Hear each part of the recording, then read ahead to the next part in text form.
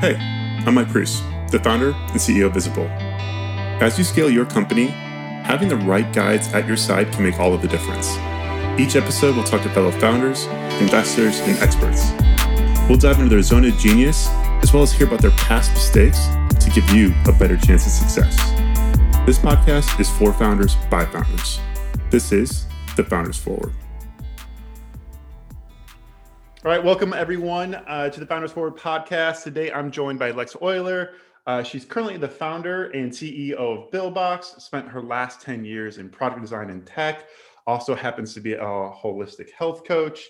I think we met on the best of terms. Like when I think about what I want every customer saying to me, it's what happened. Lex signed up for a trial of Visible. I emailed her a personalized note. And then she's like, this is amazing, tweeted it out. And then like 2 weeks later, I get a DM about a piece of content we wrote about fasting. And she was like, hey, this is kind of dangerous. You should tell the other side of this story. And I would love to be on your podcast. So that's how we met.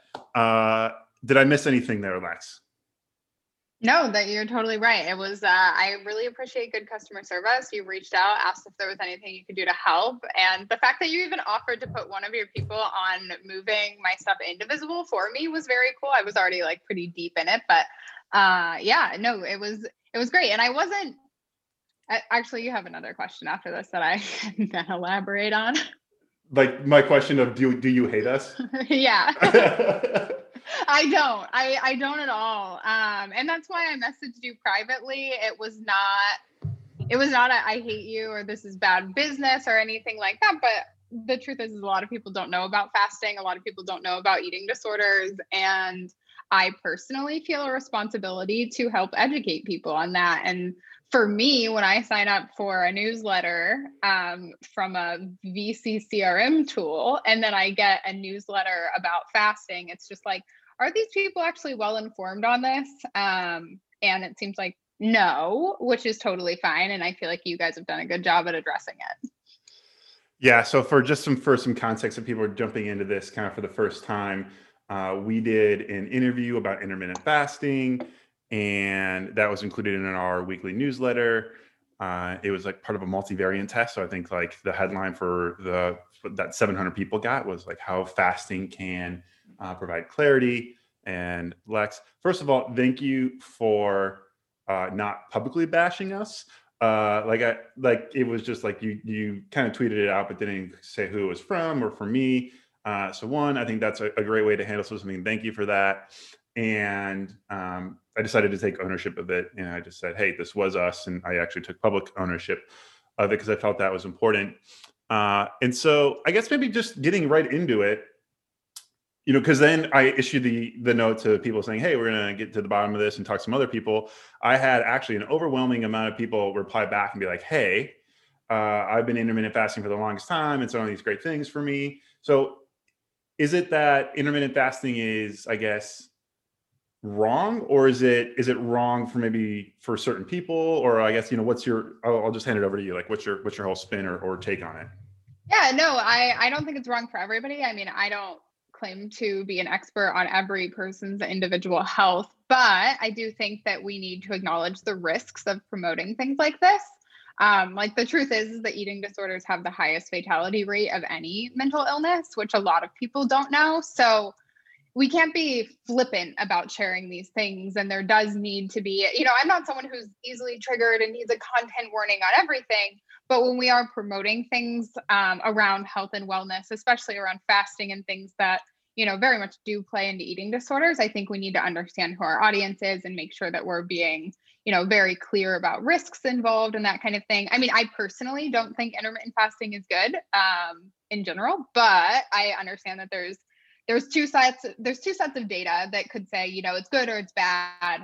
It very much, I guess, is an individual thing, but I can say that for the, tons of people who suffer from eating disorders, it's not healthy and it's, potentially fatal to be promoting content like this. Yeah. For us, one of the things I decided to do, I guess even when we started this podcast back in the fall, was we started thinking about our audience, which is kind of two sets of people. For the most part, call it 80% are founders or kind of operators of a startup, and the other 20% are investors. And I think wellness and health for founders is important because you're more likely to be prone to depression, substance abuse, addiction. I think these things are pretty well documented. And so we said, hey, we should start thinking about highlighting things in wellness in different ways to you become a better operator or founder. Clearly, we might have missed the mark with fasting. Is there anything else you think I should be? Any other trends that you see online that you're like, ooh, that could be dangerous, or like, hey, maybe you shouldn't think about even touching that subject because should be controversial? I would say that the current landscape of what health and wellness looks like on the internet in general is fairly dangerous because a lot of people consider themselves health experts that are not health experts. And so you can read about this, but there's very much a trend of promoting eating disorders under the guise of other things. So promoting eating disorders under the guise of intermittent fasting, or promoting eating disorders under different diets that come out and things like that. And it's like most of these things are tricking your body into thinking that you're starving and you don't have access to food. And so for me, like I'm not sure that there's a specific trend outside of health and wellness is a trendy thing that people need to be educated on before they promote it. I mean, I think I have a hard time with people who aren't experts in health and wellness using health and wellness as marketing material is my general feeling on it. But just making sure that when people are publishing content around this stuff, they've done their research and they understand the risks involved in promoting these things. Like, did you know that, eating disorders have the highest fatality rate of any mental illness? Or did you know that, 40 million Americans suffer from them? Like, things like that need to be taken into account when publishing this content. And how much is on us as a company, right? Versus on, right. So, I mean, we should vet, who we have on, right? Is Lex an expert in this? And should we highlight her story or an author's book or, whomever? And how much is that left to the audience for them to make their own decision? That's a good question. I think that there is a level of diligence that needs to be done on the person publishing it. The audience, the thing is, like, I, as an audience here, I got a headline in my email, which I'm actually not even sure I signed up for a newsletter. It might have just came when I signed up for Visible, which is totally fine. I think you guys publish good content, but it wasn't up to me to decide whether I got an email newsletter that said fasting is good for founder clarity. Now, luckily, I'm at like a really good place in my own health and mental space, but me a couple years ago, that could have sent me into a tailspin. And I think, I try not to focus a ton on like gender stuff, but like VC culture and investment culture and stuff like this primarily is focused towards men, and eating disorders more often than not affect women. And so for me, it's like, oh, if you knew that your audience included women and you knew 5% or up to 10% of women suffer from eating disorders, you probably wouldn't have sent this. So,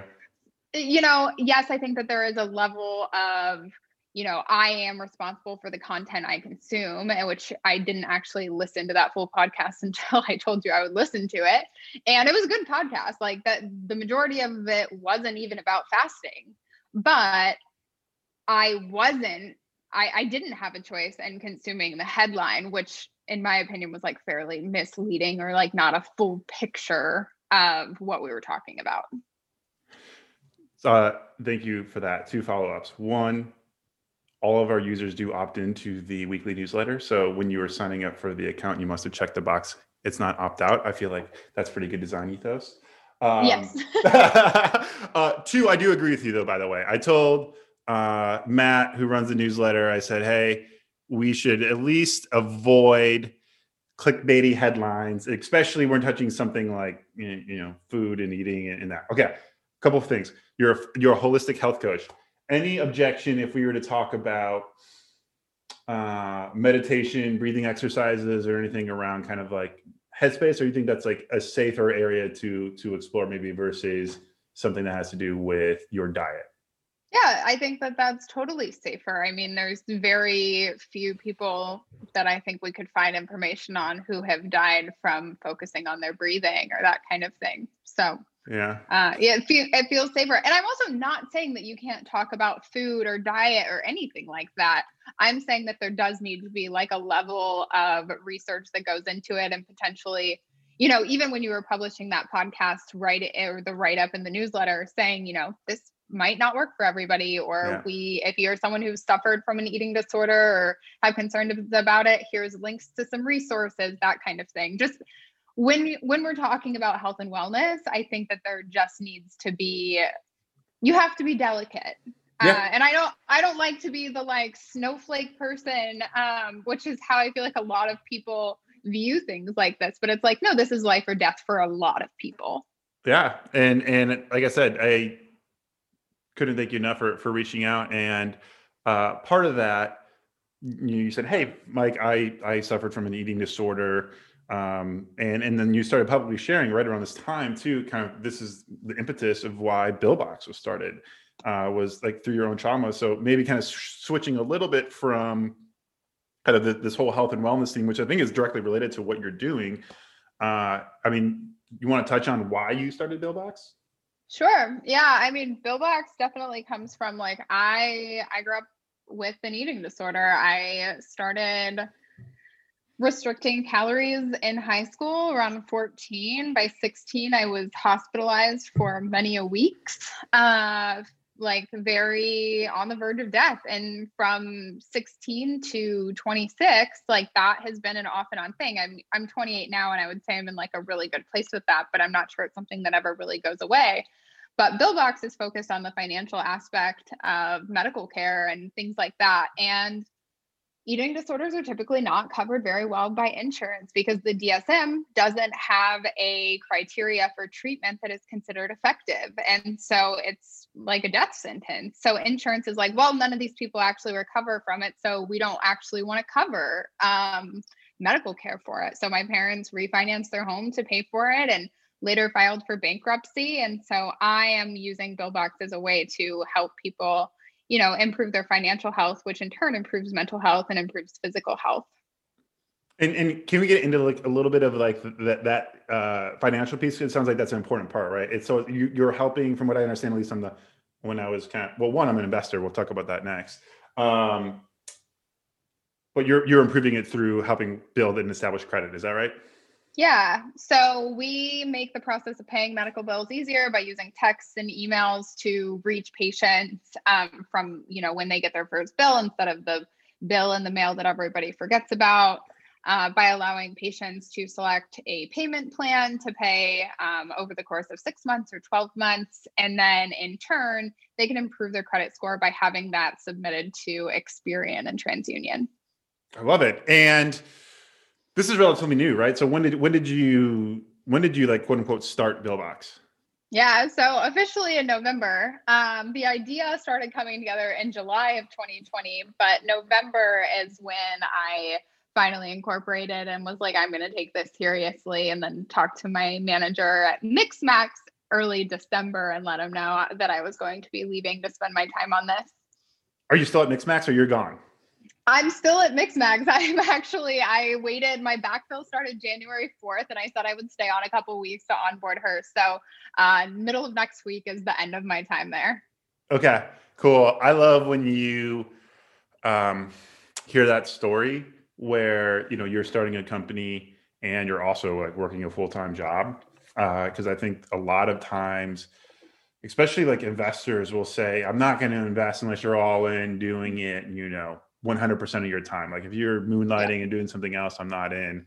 And I think we're starting to see that's actually like not the case. Like Amanda Getz, she came on the podcast starting a House of Wise. She was on, and we were talking about her. She's even splitting time right now. Half of her weeks with House of Wise and half is with Teal, and it's cool to hear other stories because a lot of times, especially underrepresented founders, don't have the ability just to go all in on something and not get like a paycheck.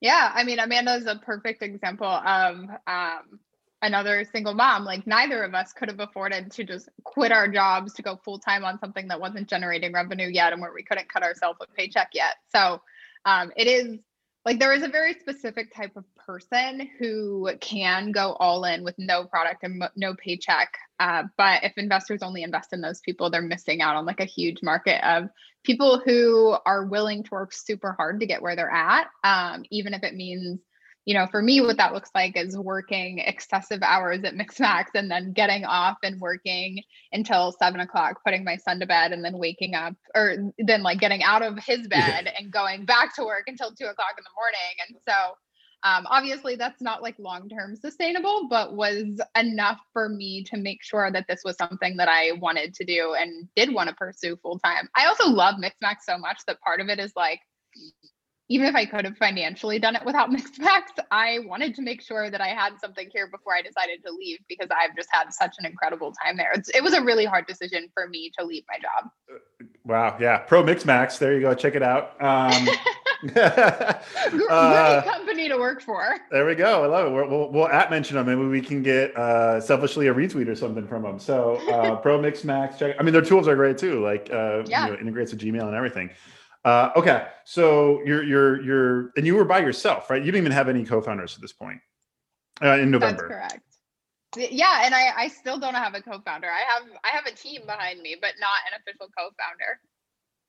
Not an official co-founder. So like Aiden, who I think I saw recently, is he considered a co-founder or kind of early CTO partner, or what do you consider like some of these early folks that are jumping on board with you?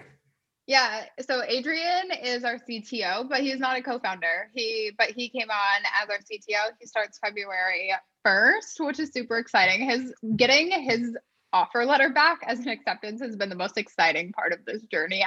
I like danced in my kitchen, and I'm fairly low reactionary. Like I don't get super excited about much or like super upset about much. And so I think even the people in my household were like, oh wow, something very cool must have just happened.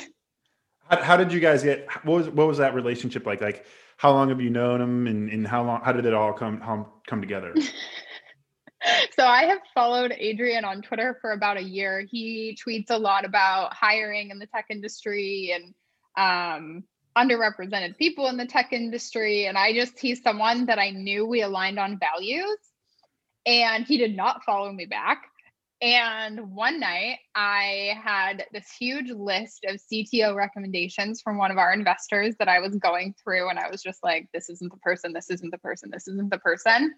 And I saw him tweeting about entertaining an offer from another pretty big company. And I was like, and he didn't seem sure about it. And so I DM'd him, and this was on like a Thursday night, and was like, hey, I'm looking for a CTO if you're interested in chatting. He messaged me back right away, and we started emailing. We switched to email, and he was like, let me know when's good for you to talk. And I was like, I would get on a phone call with you right now. It was like 10:00 at night if you were interested. Otherwise, you let me know your schedule and I'll make it work. And I'm looking at my calendar where I have like 14 meetings a day scheduled. Like I have no idea how I'm going to make it work, but I will cancel any of these meetings for this guy. And he was like, here's my cell phone number. So I just called him that night. We talked for about an hour and a half. He immediately understood what I was building. He sent me his resume. He had been a CTO before. He had also worked at a couple hospitals. And I was just like, this is my guy. And so I had a couple of our investors who were engineers vet him and like go through his resume and his LinkedIn, and made sure that I wasn't totally crazy, but they were like, this is a great guy. Trust your gut here. And so I extended an offer the next week, and he accepted that Friday. Fuck, that's awesome. Yeah. You're team Twitter. I'm so team Twitter. I live on Twitter. It's interesting. I love it too. It comes up actually quite a bit in this podcast. I mean, I guess maybe that's wise because we source a lot of people from Twitter. Yeah. What do you love about it? And then what do you wish it had, or something maybe that's missing, or is there anything you would change about it? I mean, their DM section is completely out of control. I wish the search function in Twitter DMs worked better. I also wish bookmarking worked better. But for the most part, I love it. I mean, most of my investors that are now on the table are people who knew me from Twitter. Both of our early distribution partners are people I know from Twitter. Every person I have brought onto the team, I know from Twitter. So, and also like I've met some of my closest friends. Like this last summer, I spent in Chicago, and a girl I follow on Twitter posted a mural that she had painted, and it was of a bookstore right in front of my apartment I was in for the summer. I messaged her. I was like, "Are we neighbors?" And like, we're inseparable now. And even though I'm back in LA, we FaceTime daily. So it's like some of my closest friends are people I've met on the internet. It's interesting. It seems like it's like one of those things like you're either in or you're out on Twitter. And not meaning like it's an exclusive club, but it's like you kind of live there and you love it, or it's kind of like, yeah, it's not part of who I am. There's like no like middle ground, it feels like with like Twitter. I feel like no. I disagree. I think that there are Okay. people that Twitter is like very middle ground for them. I have a friend who's on Twitter who actually just drove down from Chicago to live with me to help me with Billbox, and he's like somewhat on Twitter, but like it doesn't consume his life or really have like a huge impact. He checks it like a couple times a week. So those people exist, but Okay. I don't know. For me, the internet, I've always been like 100% in. Like I was totally the girl on Tumblr with, hundreds of thousands of followers. And like, that was like my brand all from like middle school into college. And so for me, progressing over to Twitter is like not super surprising. Yeah. I love being online, and I always have. Yeah, that's awesome. So we've been talking. So you're a designer by trade, right? And I think from what I've seen, you even have another designer on the team. How important is design going to be in terms of your experience? The Billbox organization, is it going to be like design led? What does that look like for you guys? How are you thinking about how your expertise with design plays a role in the product and business and company?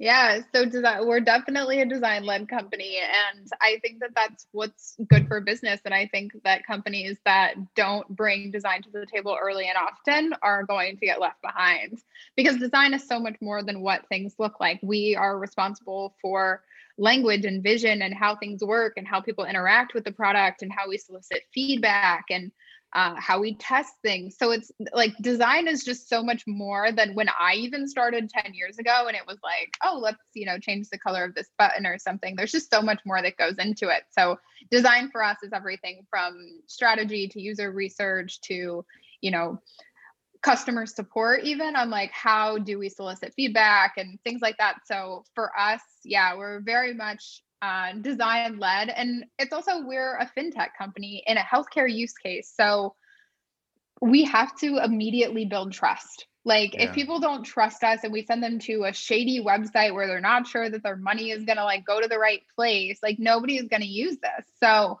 for us, design is a way to instantly make us trustworthy, instantly show that, we care about these things. And we put enough of an emphasis on what things look like that you can trust that we've like also, used that same amount of like detail in data security and all of the other aspects of the product. Trust is freaking huge. Takes forever to get and a second to lose. I literally was writing for kind of a recent product brief I was doing. The whole theme of it was like trust. Like, where can users trust us in our application and just the UX of it, and where can they not? And let's quickly identify places where users might not trust visible. And when I say trust, like, do I trust that this email is going to go out at this time I said it should? Yep. And how do we fix that? Because I think it's just like there's so much now that's out in the market. It's like trust is key. I guess I don't have a follow-up question. I just want to say I agree with trust. But my follow-up question about customer feedback is what, so you've done this for a living. We have a lot of founders listening that maybe aren't product, designers or even SKU product. They're more technical or maybe sales. In product market fit so key early on. What have you seen work in terms of soliciting feedback? Like, how should I solicit feedback from customers or potential customers? And what should I listen to and what should I maybe discard? Yeah. So, I mean, in terms of like how to solicit it, I think you did a really good job with Visible, and something that I plan to be very similar with on the Billbox side, which is my inbox is open. And like, yes, at some point that means someone else has to manage it for me and like keep track of it. But like, you made yourself available if I had questions. And I think that's so important. So, being a leader of a company means being someone that your users can go to if they have questions or concerns. I am not a huge fan, honestly, just of the like little chat boxes that pop up on websites. To me, that's a place that I don't think is, people want instant results and instant responses that way, which is something a lot of companies like can't do. And so I think that that's usually a bad user experience. But yeah, I think just being available and saying like, if you have any questions or concerns, actually, there's a great example. Carbon Health just released some sub product on vaccine distribution, and they have a box on their website. I think I tweeted about it that says like, do you see something wrong here, or like whatever, email us and let us know. And I think that that's super important. Just like saying, if we got something wrong, let us know. If there's something you want to see here that we don't have, let us know. I love that. That's a great idea. Yeah, the chat thing is interesting. We do have the intercom chat widget in our app, and we've been, but we respond within 5 minutes. Is the median response time? It's like ingrained into how we support customers. Because if I see a chat widget on a website and I start using it, I expect instant results. And so that's what we've conditioned the team and myself, that like if someone writes in, we're gonna get back to you right away. But yeah, if you can't, I think it's always important to not have it. One of the funniest things in the world to me is that Intercom was like one of the pioneers of this, and at least in terms of getting it distributed all over the web. And now they don't even offer it as like support. Like anytime I write into Intercom, it takes like a week to hear back now, which is pretty ironic when you think about it. They're trying to go like all automated chatbot or whatever. So it's not great.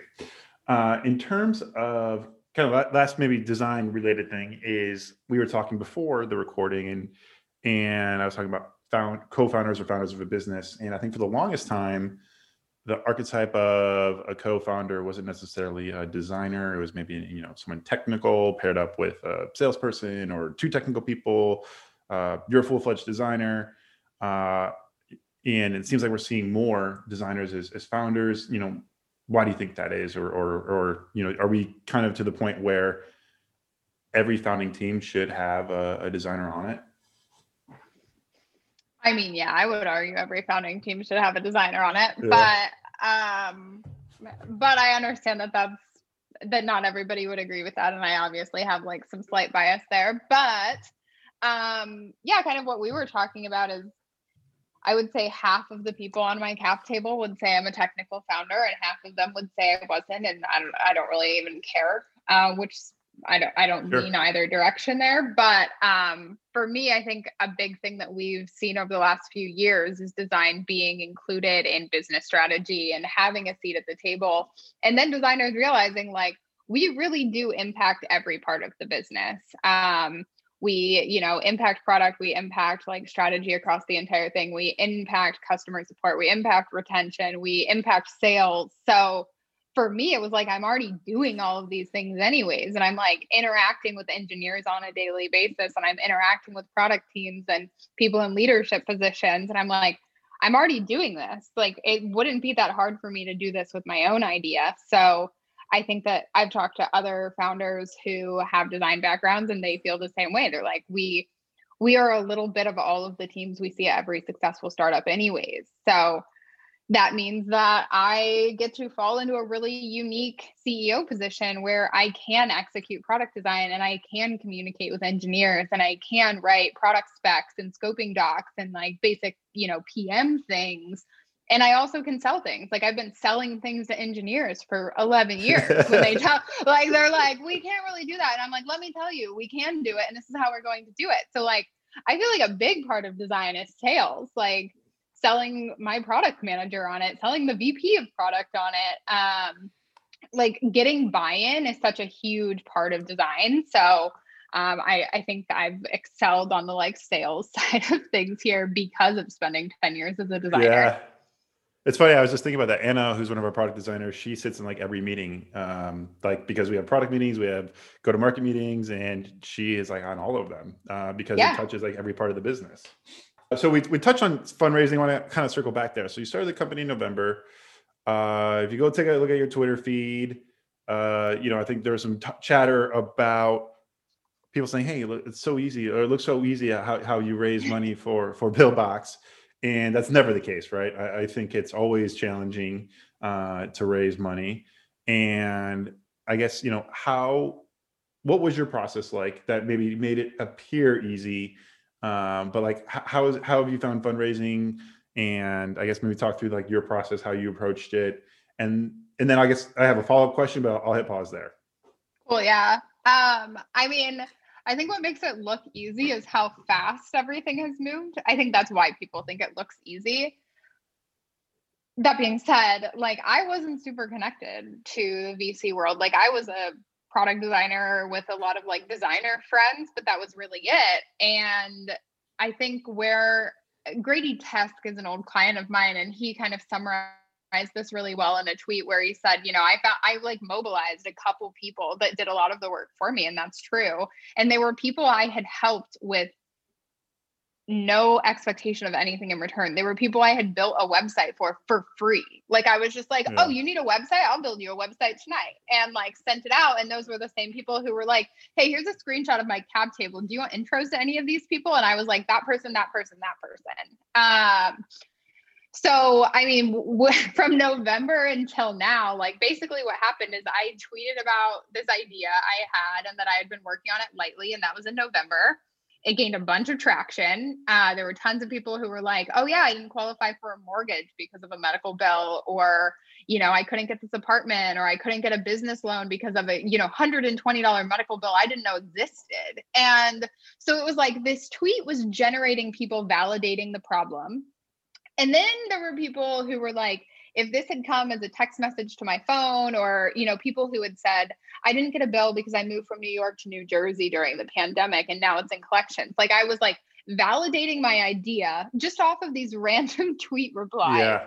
And then investors became interested and they started DMing me. I think because I wasn't even a company yet, I just told them I'm not fundraising, and that immediately like then there was FOMO. Then they were like, well, when are you going to be? And I'm like, I don't know. So eventually I got on a call with Dayton Mills from Branch, and at the end of our call he was like, I will give you $1,000 to incorporate right now. And I was like, okay, I have $1,000. Like, that's not the problem. I'm just like not really sure that this is like something that I want to move forward with right now. Like, it was like December. I'm like, the year is ending. We're going into a holiday season. Nobody's going to be fundraising during this.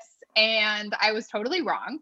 So I'm happy he pushed me in that direction. But from there, it was like he made a couple intros for me. A couple other people made some intros for me.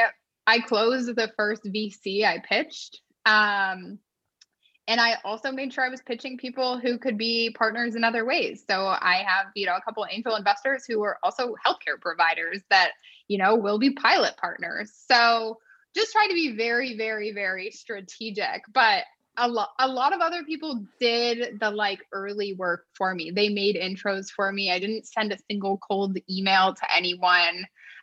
Mostly it was people reaching out to me, or like people I know reaching out to me being like, hey, this person wants to talk to you. Can I like give them your email address? And I'm over here like, yeah, you can obviously give them my email address. Like, I don't understand this world. Like they can reach me in my DMs. This isn't difficult. So took some calls. I took a lot of calls though. Like that's what it happened very fast, but I had 2 weeks off at Mixmax because of the holidays. And I was like, I'm giving myself 2 weeks to validate that I can do this. And if in those 2 weeks I have raised X amount of money by the end of it, then I will leave my job. And I did. I was able to do that. I brought some VCs on, I brought some angel investors on. And now we're like in the process of closing our round. I'm like still accepting commits from people, but not closing people because I want to make sure we fill this like last couple 100K with people that I'm like obsessed with. So yeah, that's been my process. It sounds like a lot of that was like almost building in the open, right? Where yeah, you're just like, hey, I got this idea. Because it was wild that you started in November and you're here now. I had no idea who you were. And we must follow similar people or whatever, because I kept seeing you and Billbox pop up in my feed. And so I was like, oh my God, Billbox must be like the hottest company. Or like, like been around for a while, because I kept seeing chatter happening about it. And it sounds like it's a lot of that is just like building in the open, and then you were just getting validation, and then these people validating your idea with their problems are already like every investor is like, oh yeah, I'm like, yeah, clearly like this is a problem, because I'm seeing everyone talk about this problem, but you, the company, which is even more validation. Mm-hmm. Which is crazy. And one of the coolest things I found then is you also are doing part of this round on WeFunder, which is a crowdfunding site. And that's where I participated. And I thought that was like the coolest thing in the world when you put some of this round on WeFunder. Why did you do that?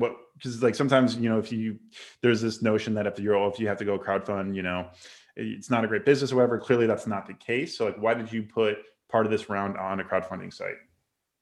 Yeah. So, I mean, super early on, I had people interested in investing who weren't accredited investors. And I was like, I mean, I'm very outspoken on Twitter about just like gatekeeping in general. So it was like not surprising that I had a problem with accreditation status being required. Yeah. And then I did a lot of research on why those things existed. And it's like, oh, these are laws that went into effect during the Great Depression so that people, weren't screwed over. And, it's not accreditation statuses are supposed to go away anyways because of the Jobs Act that Obama put into place, but the SEC is so slow about everything that it just hasn't happened yet. And so I was like, I would like to open this up. But the other reason is because a lot of investors want you to raise a friends and family round first. They're like, if people who know you don't believe in you, then like, why should we? But they don't take into account that the majority of people don't have accredited friends and family. Like, yeah. I'm building a company after saying my parents filed for bankruptcy over a hospital stay. Like, these are not people who, make $200,000 a year or have $1 million net worth. So for me, it was just like, I'm going to throw this up. That being said, WeFunder was a ton of work. It's yeah. The setup process of that was like harder than like anything else in this process. It was very time consuming. I would have started way sooner if I had known how time consuming it would be, but it was really tough. That being said, I raised $70,000 there, driving no ads to it. I've done nothing. They give you a playbook of things to do to like increase, investment there. And I did none of that. Like, I just went through what they require you to do. Yeah. And I mean, raising $70,000 from like mostly just my friends and like people on Twitter who I know has been very validating, and like, oh, clearly this is a problem. And like everyday people view this as a solution that they would want to use. So, I mean, I had a couple of VCs that I talked to that were like, hey, would you get rid of your WeFunder and refund all of that money if we came on board? And I was like, no, I wouldn't. These are people who want to be involved, and these are people I want involved. Yeah, that's awesome. I love that idea. I think we're seeing variations of this too becoming more popular, where a founder is kind of taking a part of the fundraise and creating like an SPV or a WeFunder or whatever, and giving access to other founders or like smaller check sizes. And those, yeah. And there's this whole idea of like the inverse of like the smaller the check size, typically it's like usually those people help you way more than even like the bigger, investors in the round. And there's like this whole thing with that. So really cool that you did that. I thought that was like super innovative. I think we're going to see more of it. So kudos to you for doing it. Because I do know that there's a lot, since you're removing the accreditation piece, there's a lot of work that goes into the founder to spin up a campaign on We Fund Real Republic or whatever the the different Yeah. sites are. So I know it's not like you can just go put your pitch deck on there and call it a day. There's a lot you got to go through. So Yeah, it's awesome. not like Kickstarter at all. Like you have to like really prove a lot of stuff to be able to do this. Yeah. One of the last things, kind of just wrapping up here, is you mentioned you're a holistic health coach. I would love just to talk about that for a little bit. How's that translated into you as a person in your journey, and I guess what is a holistic health coach? Yeah. So, I mean, I'll be honest, like I do very little health coaching and did very little even after getting certified. I don't really love one-on-one work, so it wasn't super great for me. But I went through that because I really needed to leave tech. Like I was like I am living in this like fake universe bubble, and I felt like I wasn't contributing anything super meaningful to the world. At the time my sister was working, she was a surge tech working on like emergency labor and delivery, and she's my younger sister, and there definitely was this weird part of me that was like, oh, she's like saving lives and I'm building productivity software. Yeah. Like I don't know, I just went through like this like really soul Yeah. crushing like, is this really what I'm doing with my life? And obviously like eating disorders and addiction and mental health and stuff like that had always been super important to me, and it's something that traditional medicine has done, not a great job at addressing. So, and I also was never going to go to med school, so that was like the other reason that wasn't going to work. But yeah, I just needed a break, and it was a 9-month program, and if nothing else, I was like, this will be useful for me. But my plan there was to use what I learned during that time to help build like a healthier workspace and work environment. We talk a lot about like culture at workplaces, and nobody seems to, well, I guess that's changing now, but for a long time like nobody included health in that. They were like, oh, we've got beer on tap and wine on tap and like a ping pong table, and this is our culture. And it's like, cool, we're all working 16-hour days and sleeping under our desks, and like this isn't sustainable and this isn't healthy. Like what are we doing here? So Yeah.